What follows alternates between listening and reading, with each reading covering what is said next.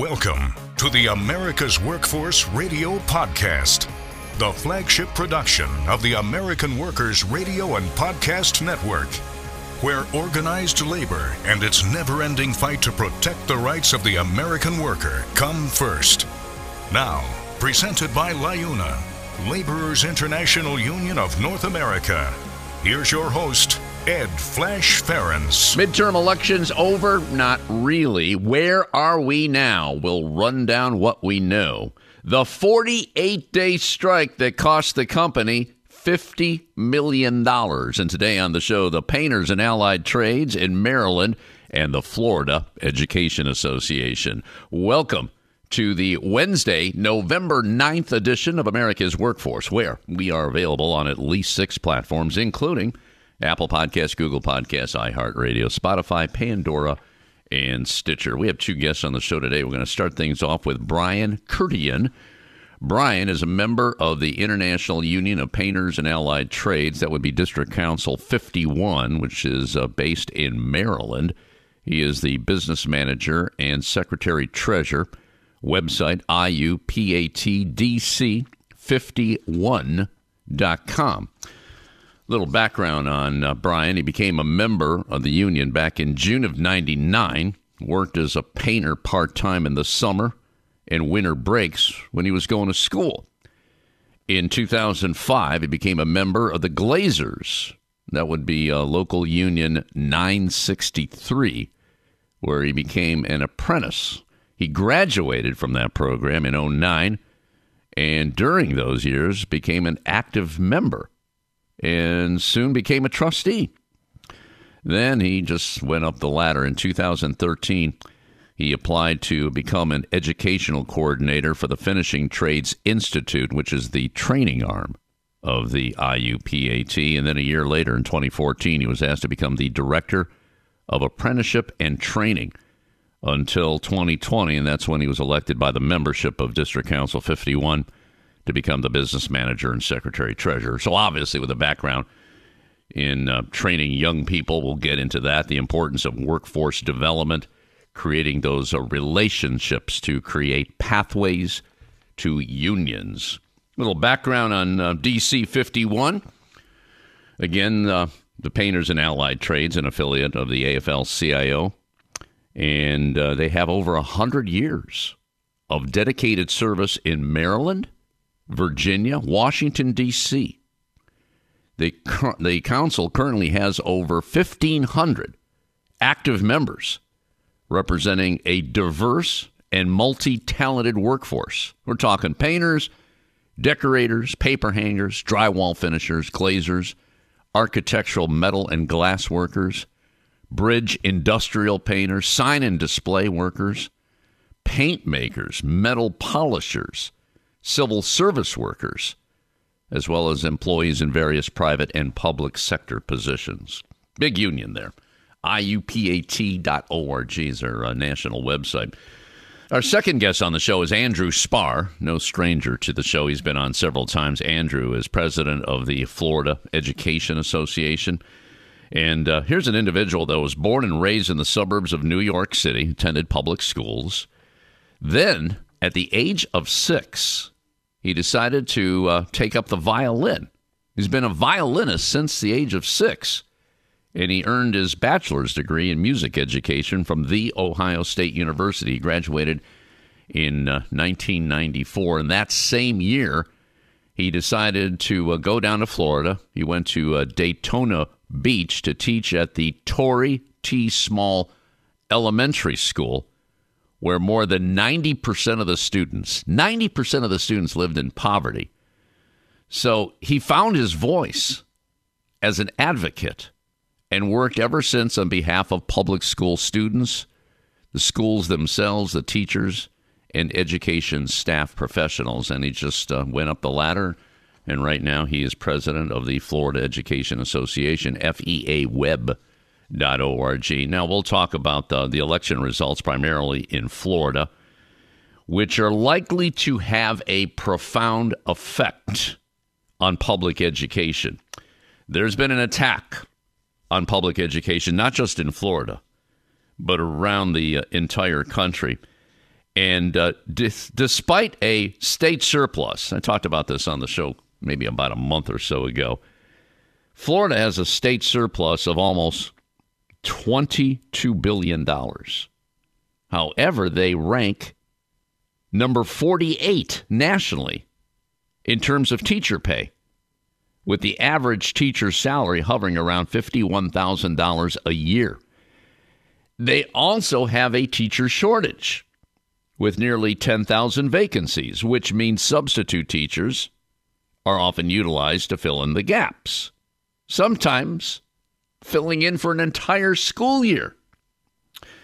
Now, to try to make up for the teacher shortage, Governor Ron DeSantis, who was reelected yesterday, over the summer signed into law legislation that would allow military veterans with no prior teaching experience the ability to take on classes. Go figure. That's what's happening. And this teacher shortage, it's happening everywhere. The pandemic kind of made things worse. There was virtual learning. There was tax on public education. Teachers said, you know what? This job just ain't worth it anymore. So they left. And now we have a teacher shortage, not just in Florida again, but around the country. I just had a story recently out of New York City.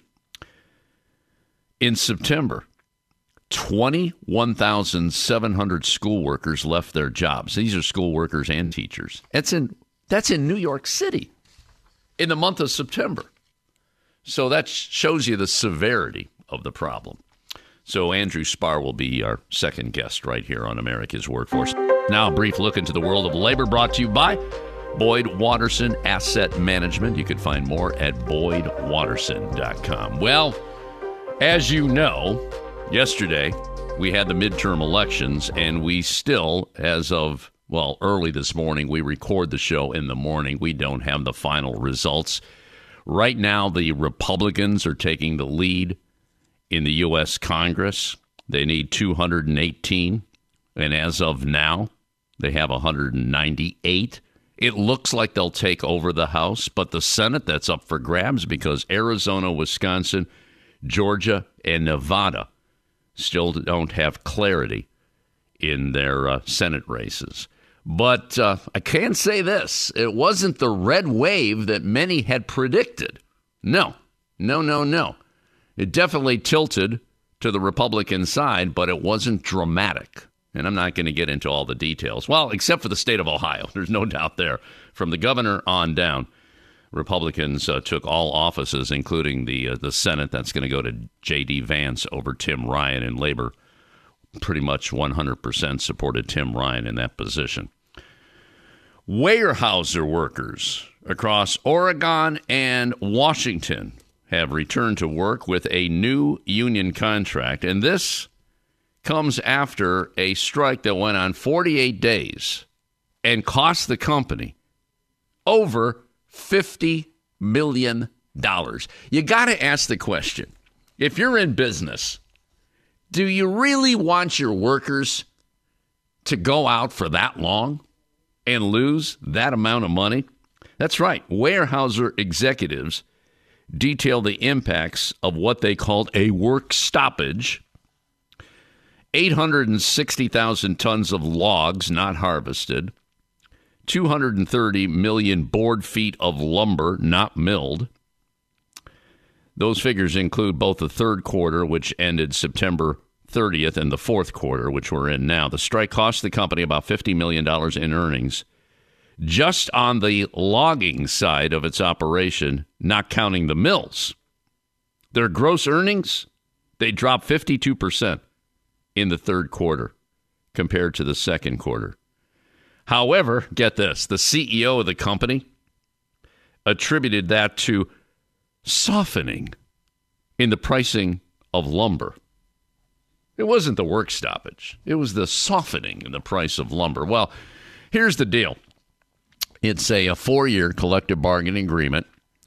It was narrowly approved at in-person union meetings at the end of October. The vote was 54.9% in favor, with close to 85% of the membership voting. The new agreement covers close to 1,200 workers at 4 sawmills, 2 log export facilities, 2 statewide log truck operations, and 7 logging camps. And they're all members of the International Association of Machinists and Aerospace Workers.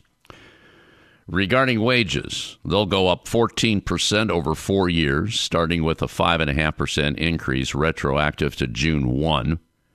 Wages at Weyerhaeuser, they average about $26 an hour. The agreement also includes a $3,000 signing bonus. It increases the pay premium for working, swing, graveyard, and weekend shifts to $1 an hour. That's up from 60 cents. Also adds a second week of paid vacation to workers in their first 3 years on the job. And it rises gradually to 5 weeks a year in year 20. Finally, it allows workers to be paid annually for any unused sick leave. Previously, they were paid for only part of that. That's pretty significant. Most companies, if you don't use your sick leave, you lose it. You lose it. Now, the agreement also contains what union members look as a concession. For the first time, they'll be paying a portion of health insurance premiums directly from their paychecks. The company backed off its earlier insistence that workers pay a percentage of premiums. Instead, they'll pay a fixed dollar amount that stays the same throughout the 4-year contract. $24 a month for individual coverage, or about $70 for family coverage. So, obviously, in any negotiation, there's going to be some give and take. So, it's hard to believe, though, that $50 million figure. Wow, that's how much the company lost. And that was over 48 days. Resident physicians at the Montefiore Medical Center, this is out of New York City, one of the largest teaching hospitals there, announced their intention to form a union with the Committee of Interns and Residents. Now, that group is affiliated with the Service Employees International Union. After an organizing campaign that started more than a year ago, a supermajority of the 1,200-plus person unit has requested immediate voluntary recognition. By the way, this effort, which is historic, is the most recent in an ongoing wave of house staff unionization across the country, with more than 2,000 residents choosing to join the union within the last 6 months.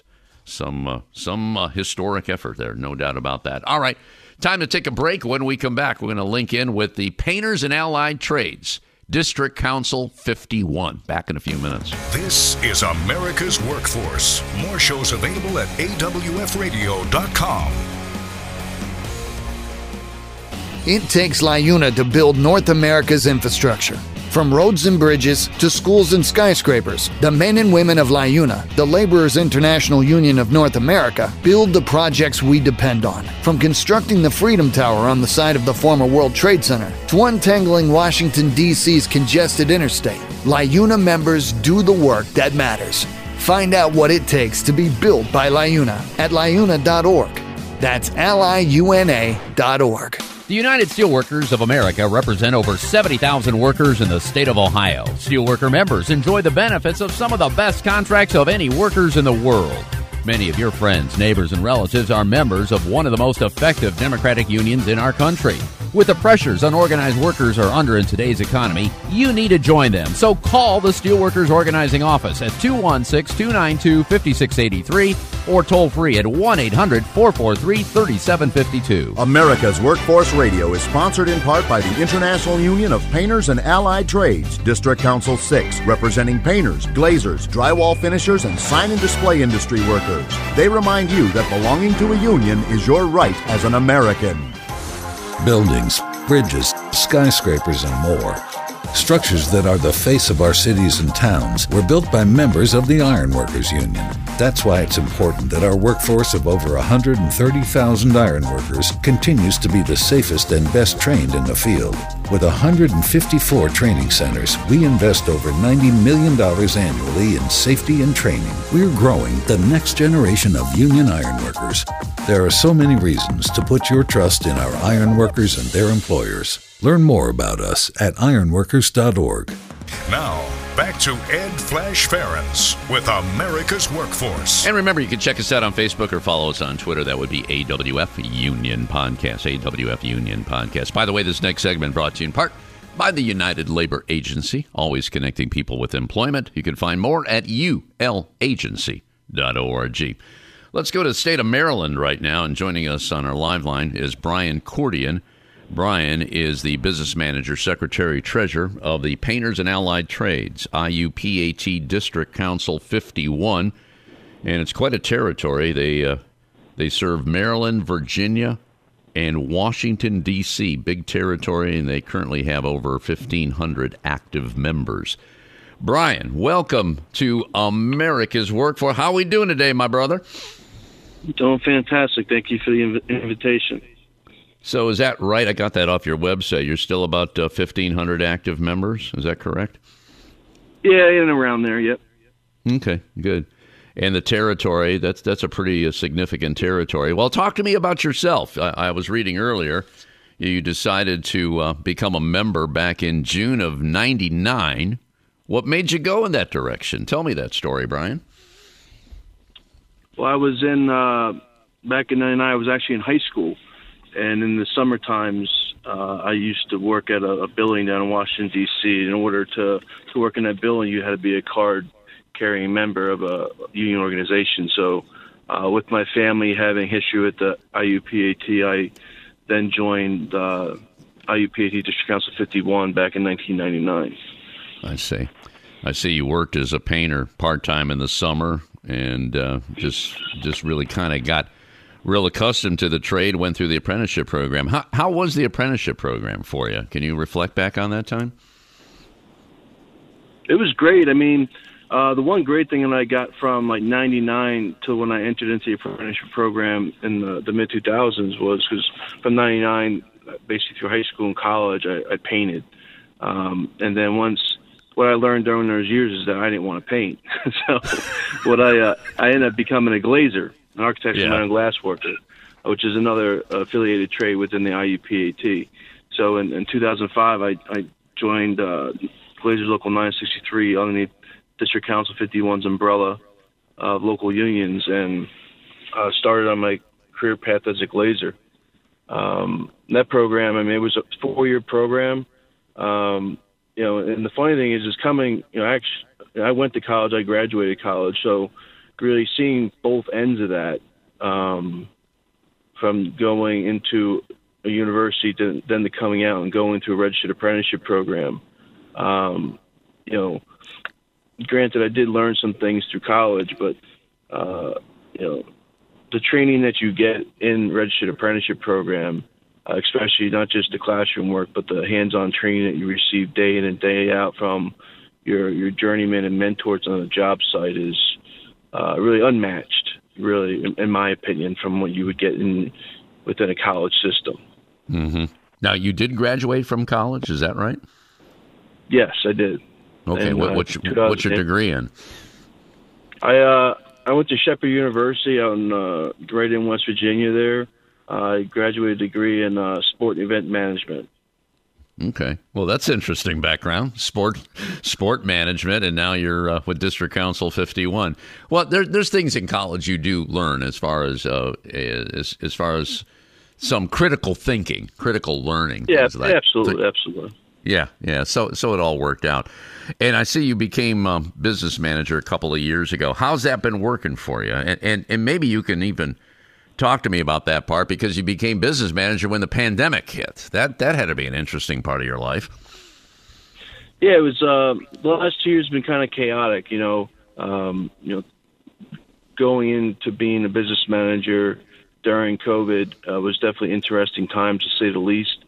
But also times that really, helped build a strong foundation, because during COVID, a big thing that I know we did as the IUPAT and probably a lot of other union organizations as well was make sure that we're out there supporting our members and what was going on, whether it was getting on the job sites, making sure the job sites were safe, they had their masks, the proper PPE, the social distancing, as required for a construction job site, and just trying to make sure our members were safe. And ultimately, I think that builds a really strong foundation as you move forward. And for at least for myself, being able to get out there, connect with the members, with the contractors, and kind of work through a really difficult time in a lot of people's lives. Right. Looking back, I mean, would you have done anything differently? I mean, that was a very complicated time, and it became a political issue and all that. But how do you view that today, Brian? I think when you look back on it, the great thing about our organization, obviously, and as well as a lot of other union organizations, is our structure. So we got a lot of great guidance and feedback from our internationals. We would hold monthly calls with all the business managers across North America to see what everybody was going through, to kind of get best practice, and see what everybody was doing, seeing what everybody was going through, so that we knew we had a stronger pulse on how to react. It's not always good. You don't want to be reactive, but during COVID, you really didn't have much of a choice. I mean, They were changing guidelines week to week at first, then month to month. But looking back on it, I think we did as good as we could have done within those situations. And I know moving forward, hopefully not. If we encounter something else again, such as that, at least I think we're all a lot more better prepared for what that could look like moving forward. It's not like you had a playbook how to work through a pandemic. That wasn't available to you, was it? No, if it was, I didn't catch that one. From the training, because you got not only the union side of it with the members working out in the field, but you also have the training side of it. You have registered apprenticeship programs, you have people coming in. Those members need to come in for their classes, for their education and training to get their advancements through the program. So it was a very tricky circumstance. But like I said, I think we were built, prior to COVID, we were built in a good way because of how we've adapted to technology and having a learning management system and things online for the members to take advantage of. I think it's just one of those things where a lot of people didn't know why we were doing all these things, and then something like that comes in, and a lot of people saw the value really quickly. Yeah. Brian, I want to talk about the work in that area, and Maryland, Virginia, Washington, D.C., that's all part of District Council 51 of the Painters and Allied Trades. And there's that bipartisan infrastructure law. The painters are involved in a lot of the bridge work. I mean, the sign and display conventions are back. I mean, there's a lot going on right now. How are we faring right now? And I kind of want to drive you into the apprenticeship program, because from what I've been gathering here as host of America's Workforce, there's a lot of work out there, and we need skilled workers to handle the job, and we want to drive them, obviously, to unions. So how are we looking right now, Brian? I mean, I think in all areas of professions, there is a workforce shortage. Some of that shortage is just from maybe there's no wages tied to those jobs, and then there's a shortage there. But I think across the board, I think it is what it is right now. That's a lot of people during pandemic. People say people don't want to work. It's just they don't want to work for subpar wages. If they're going to go out there and work, they want to be paid for what they're doing. And I think that's something that came out of COVID. But with all the infrastructure money that's coming out, we actually had an event on Sunday. We're partnering with Employ Prince George's County locally to do like an infrastructure academy. We haven't branded it out completely, but ultimately what we're building is a partnership together to make sure that there is a workforce hub for the construction industry in Prince George's County. So anybody that's interested in construction, our doors are open.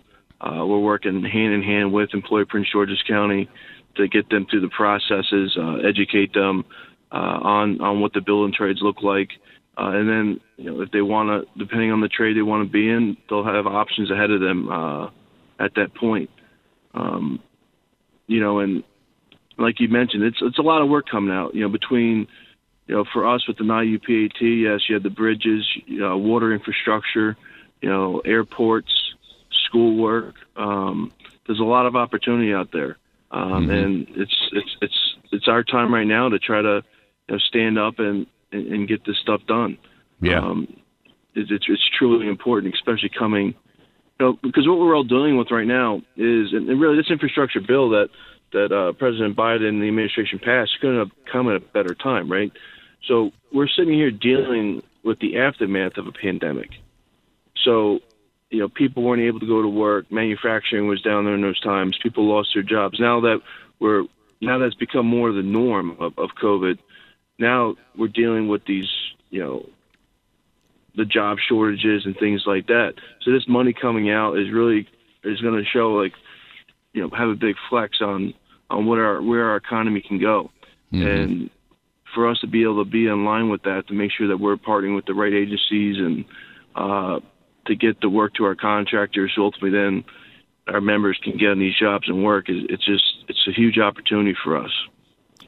How are you doing in the schools? I asked this question to so many business managers because, and in your case, you did go to college. But there's a lot of people that are saying, I don't know about college today because of the cost of college. And then you got student loan debt dealing with that. And a big part of that issue, counselors, those high school counselors, well, they get pretty much graded on how many high school kids end up going to college. The school gets graded and all that. I'm just wondering how you're faring in that area. Maryland, Virginia, Washington, kind of like definitely a hotbed of political activity in that area too. We can even touch on that. But how are we doing as far as reaching out to young people in their 16, 17, 18 years of age and getting them involved in the trades, especially the painters in your case? Yeah, I mean, it's been a focus for us. We were really gearing up pre-COVID. I'd say in 2017-18, our apprenticeship program, the Finishing Trades Institute, was awarded grant funding from a program called Earn Maryland. Part of that program was to increase, our getting into the school systems, providing in-school youth programs, out-of-school youth programs to the youth.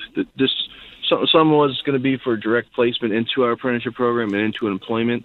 Some was just like a career exploration of, what is this individual's options as they come to the end of high school.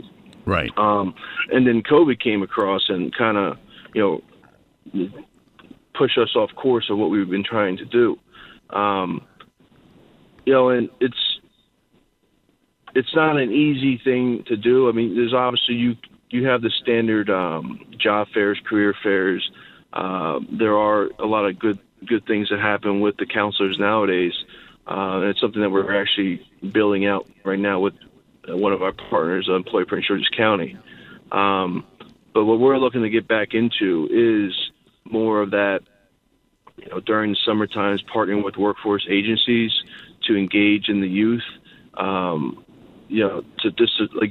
show them what their options are in this world ahead of them, besides college. Something that I learned when I was going through this, I was the apprenticeship training director prior to being business manager. We were really big on pre-apprenticeship back then, because it was one of those things. Someone used to always tell me, you got to create your journeyman, create your journey worker. I said, we got to start creating our apprentices, right? Like, we need to try to provide some training before they're even on the job site, to help with recruitment, help with retention efforts, and to keep people in these jobs. This isn't an easy career path to be in. Sometimes it's seasonal, and people need to have the understanding and the skill set, as well as the tools, right, and the soft skills to do this work. But we were really active doing it, and then I actually had an opportunity to meet with Junior Achievements. I'd say it was like 7 years ago, and they're the ones that actually planted the bug with me about, it starts in middle school. We always focus so hard on high school, but really, I think we got to peel back the onion a little bit further and start talking to, getting into middle schools, whether it's like going, once a year to like a career fair and setting up everybody's got the VR technology nowadays. Yeah. Get in there and show them. We have a virtual sprayer, we got virtual aerial lift, virtual Ames taping tools, all kinds of things we got. You go in there and show these kids that this is a pretty cool thing out there, and working with your hands and doing these things it's fun. Yeah. So, ultimately, that's kind of the direction I know we're going. I have a great partner in our building trades. My brother, Stephen Cordy, he's the president of the Baltimore, D.C. building trade. So being able to work with him and our other affiliates, other building trades, I'm really looking forward to, especially this upcoming summer, because I think that's when a lot of this stuff's going to start rolling out. Mm-hmm. The thing that's fascinating about the painters and allied trades is the creative part. I'm focusing on and you know this because you're a glazer. Glazers, architectural, metal, and glass workers. I mean, that is a skilled craft. And I could only imagine when somebody completes a job like that. I mean, that's like a work of art. And you got to be pretty darn proud to do something like that. And that being said, it takes a lot of training. That's where the apprenticeship program comes in. I would imagine, and I know you worked, I was reading earlier your bio, you were pretty much for 6 years the director of apprenticeship and training up until the time that you became a business manager, secretary, treasurer. I'm sure you had a number of stories where you saw young people kind of attach themselves to that, and they took it to unbelievable heights. Anything you could share with us, Brian, about that? During those years, I think it was, because I was a part-time trainer before that, and during those years within the apprenticeship program, I have some really proud memories. In that position, you're able to see someone come in. It doesn't matter the age, or demographic or anything like that.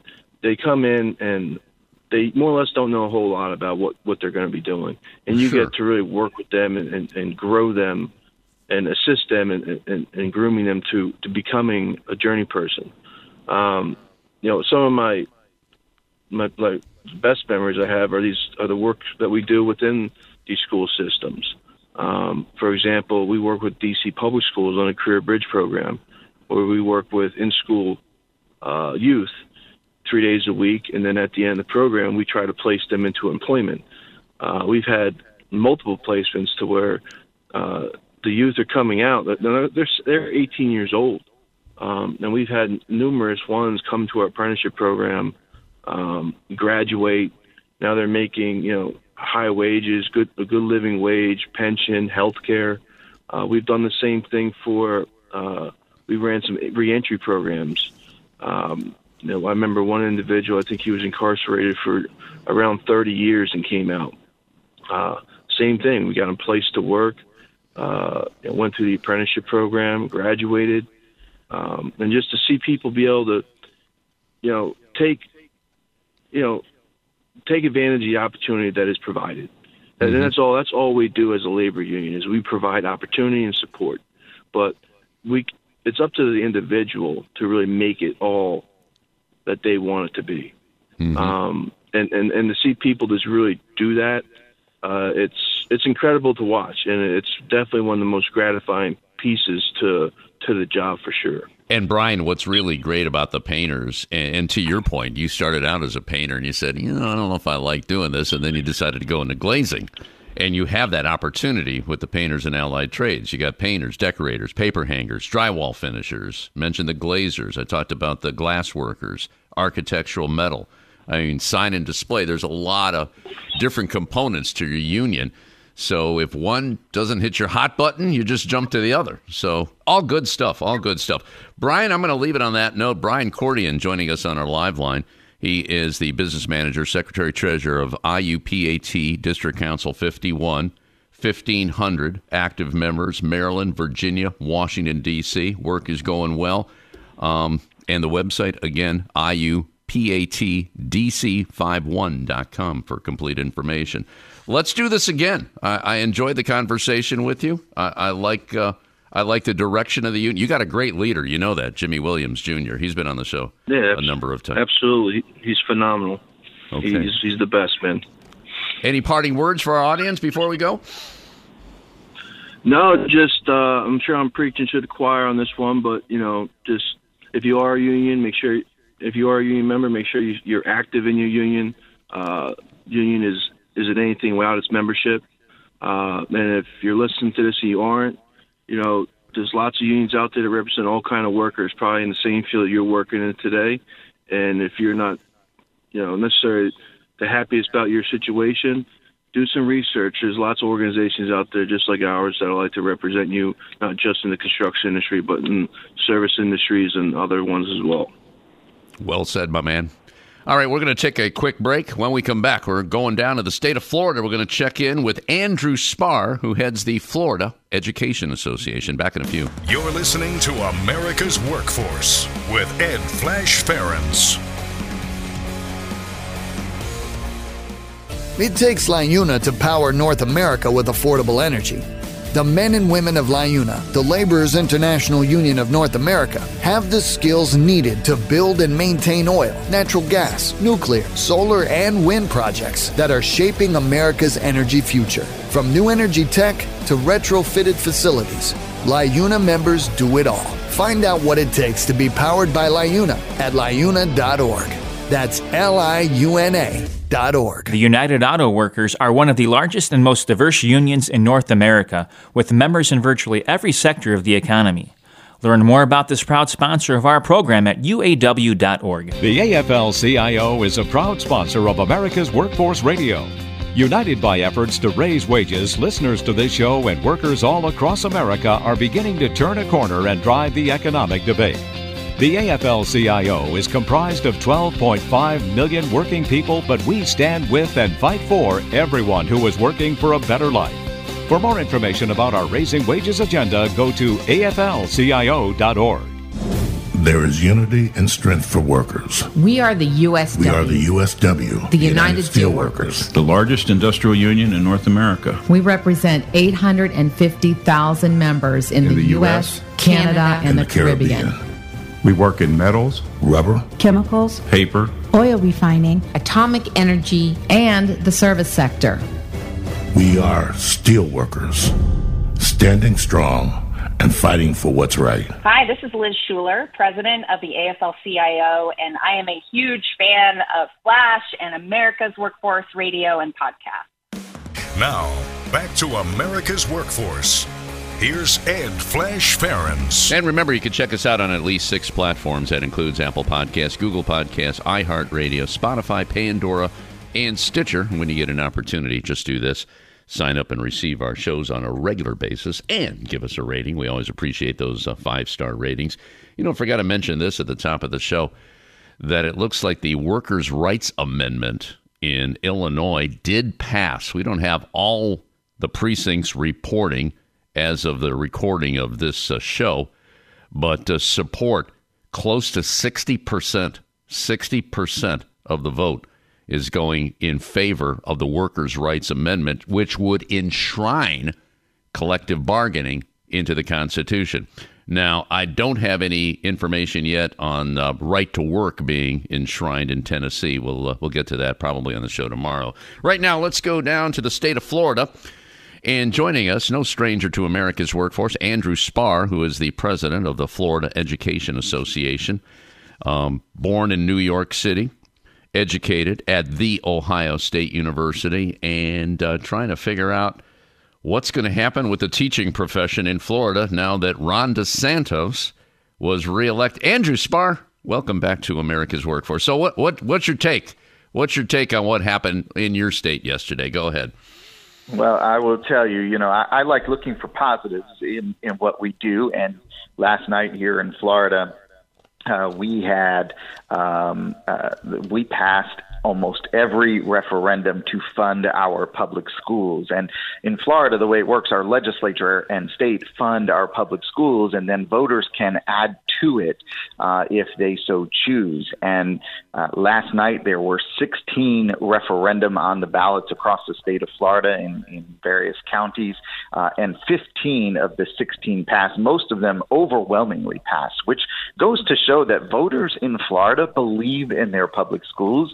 They support their public schools, and they support the people who work there, because many of those referendum were specifically targeted to address teacher and staff pay in Florida. And we have nationwide a massive teacher and staff shortage, but here in Florida, I would argue it is worse than anywhere else in the nation. We have well over 5,000 teacher vacancies and well over 4,000 vacancies among our support staff, our bus drivers, our maintenance workers, our cafeteria workers, our custodians, and others.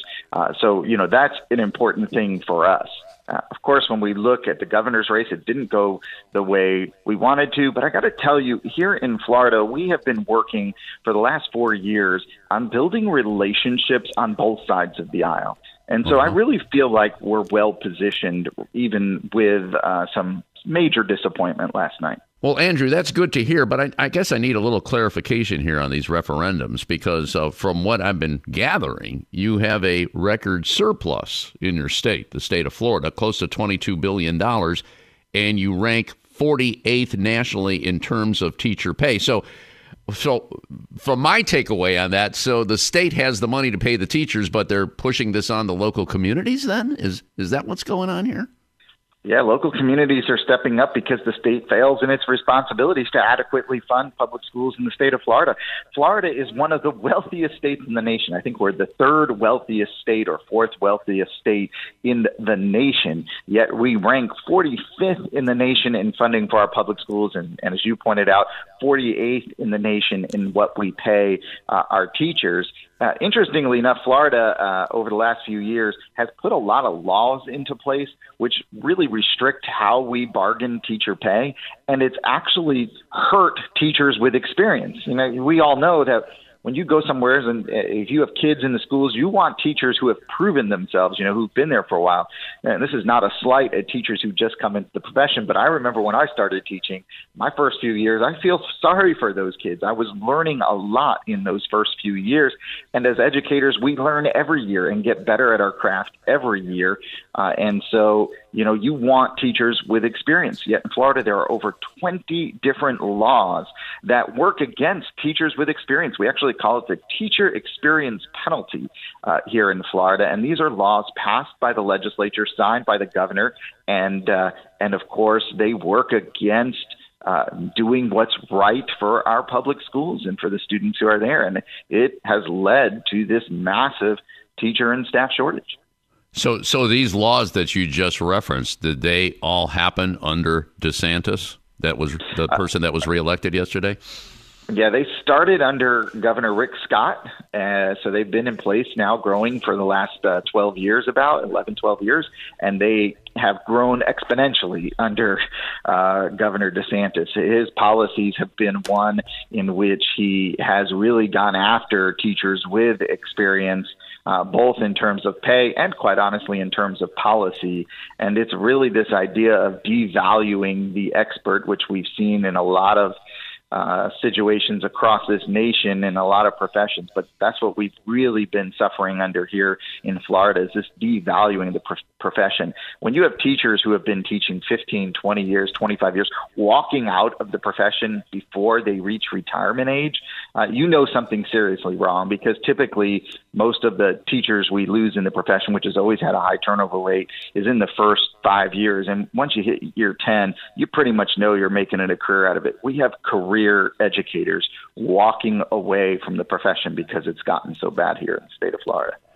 And do you have any tracking? Where are they staying in Florida? Are they going to other states? I mean, they got a teaching degree, they got experience and all that. There's got to be some other state that might treat them a little bit better. You hear from these people at all? Yeah, some people do go to other states, but I will tell you, teachers are highly sought after as great employees. And so we have a lot of teachers who have gone into real estate and done very well, or gone into other professions. People like teachers. They love teachers, and so do other employers. And so you're seeing people literally being recruited away from the teaching profession and going elsewhere, making more money, dealing with a lot less stress and anxiety, and certainly not being the focus of some politicians who want to demean and impugn the integrity of teachers.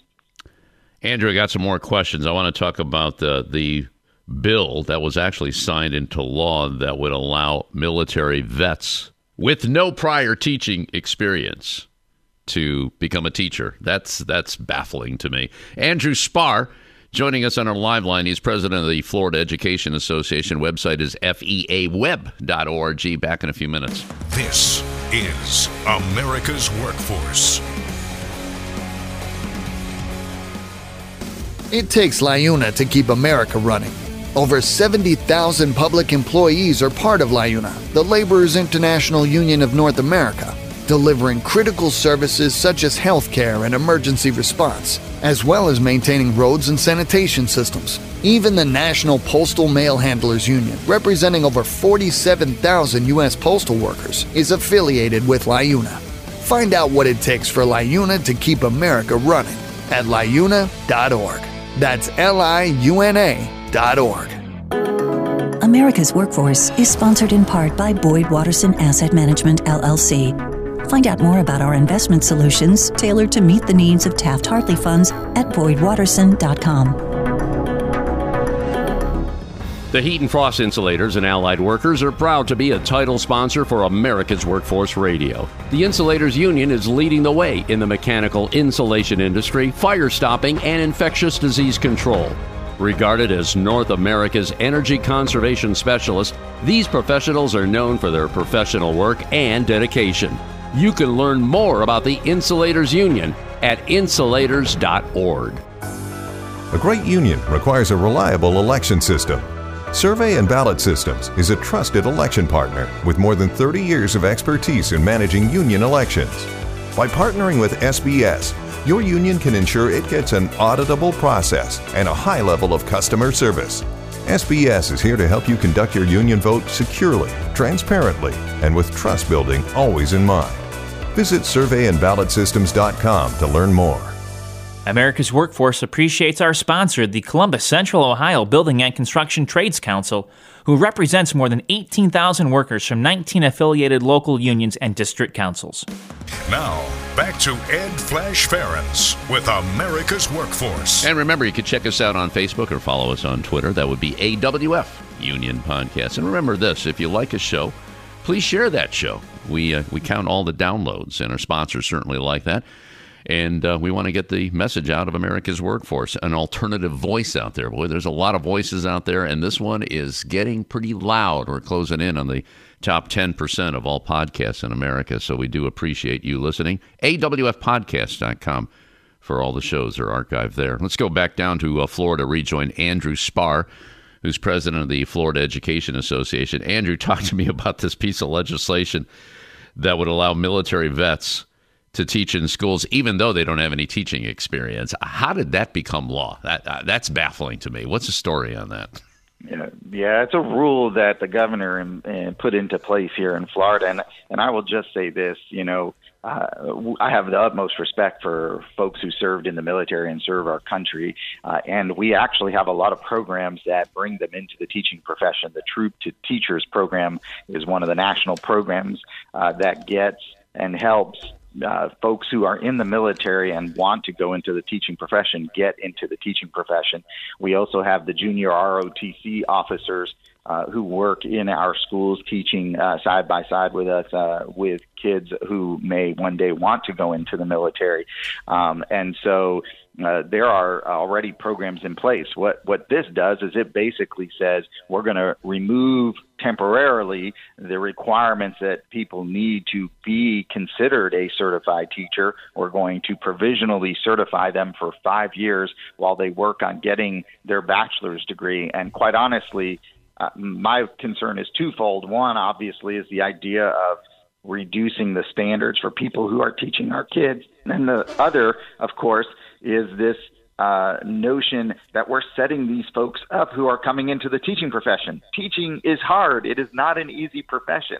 And even folks who have gone through programs, who have all kinds of training before they go into the classroom, struggle with 50% of them leaving in the first 5 years. People who have degrees, college degrees, maybe in business administration or some other area, who come into the teacher profession through an alternative certification program, 80% of them leave in the first 5 years. And now you're talking about bringing people in who have even less requirements met. I just think you're setting them up for failure, and I think we're going to see this scenario where you're going to see a really high failure rate. And why do we want to do that to anyone, right? So I just think it's wrong on so many levels, and it's not good for kids, and it doesn't do anything to address the massive teacher and staff shortage we have in the state. And how many vacancies do you have right now in the state of Florida, Andrew? We have over 5,000 teacher vacancies and over 4,000 vacancies among our support staff. Again, these are numbers we've never seen before. We started this year with over 9,000 teacher vacancies. And just to put things in perspective, in Florida here, FEA, the Florida Education Association, and our local unions around the state have recruited almost 12,000 new members this year. That's how many new members we've recruited. We're about where we were last year after doing that, because there are so many people who are leaving the profession in droves. It's so hard to keep up with the fact that districts are struggling to hire, and of course we're struggling then if there's no one there, you can't get them to join the union. But we are leading the nation in the number of new members we've recruited into our union, because even with what we saw happen yesterday in the elections here in Florida, Florida is still a very pro-union state in a lot of respects. We were one of the first ones to organize a Starbucks in the state of Florida. We have several Starbucks that have organized this past year. And we are seeing unionization increase here in the state of Florida like we are so many places around the nation. Well, you are a right-to-work state, and with that being said, I'm wondering here, do you have a lot of free riders, or how are you handling that situation? Because they get the union benefits, and they don't have to pay for them. Yeah, so there's a couple of things, right? Enshrined in our Constitution, you talked about this earlier for Illinois, we do have the right to collectively bargain in our Constitution, and we have the right to belong to a union. Of course, people call it right to work. I call it right to work for less. But that is in our Constitution. And so statewide, among our teachers, we have about 60% of teachers who belong to the union. It's lower among our support staff. So as a whole, about a little over 50% of our potential in the state of Florida belong to our union. But I will say this. In Florida, it's a little unique in terms of how we represent. We are not required to represent those who choose not to belong to the union. So, yes, they get the benefits under the contracts we negotiate, but if they have an issue in Florida, we do not represent those who do not who make a decision not to join their union. If they want support with contract enforcement, or if they have a challenge, an accusation, a grievance, we only represent those who are members. Andrew, I got one more question here for you. I know charter schools are big all around the country. How are we doing in Florida as far as organizing some of those charter schools? Because, they were pretty much developed by politicians who didn't want the union involved. But that's changing. I know it's happening in the state of Ohio. What's the situation there? Yeah, we have a couple of charter schools that are part of our union. Those are charter schools that are actually run by government entities. Outside of that, we have not really embarked much on organizing of charter schools. But, the reality of it is, there are 3 million students in the state of Florida who attend Florida's public schools. And, we believe in supporting our public schools. And there are lots of examples of charter schools and voucher schools that fail and fail miserably here in the state of Florida. And that's why our focus has been on our public schools and really supporting our public schools. And again, parents choose public schools. There you go. Andrew Spar, president of the Florida Education Association, FEAweb.org is the website. Andrew, hang in there. Congratulations on those referendums. At least you found a bright spot yesterday in the state of Florida. Stay in touch with us and stay safe. Okay, brother? Will do. Thanks so much. Have a great day. All right, that'll be it for another edition of America's Workforce. Tomorrow, going to check in with the United Auto Workers and the Indiana State Building Trades. Until then, all of you have a safe and wonderful day. That concludes another episode of the America's Workforce Radio Podcast. Thanks for listening, and be sure to subscribe so you never miss a show. America's Workforce is a production of Labor Tools and BMA Media Group. Find out more information online at labortools.com.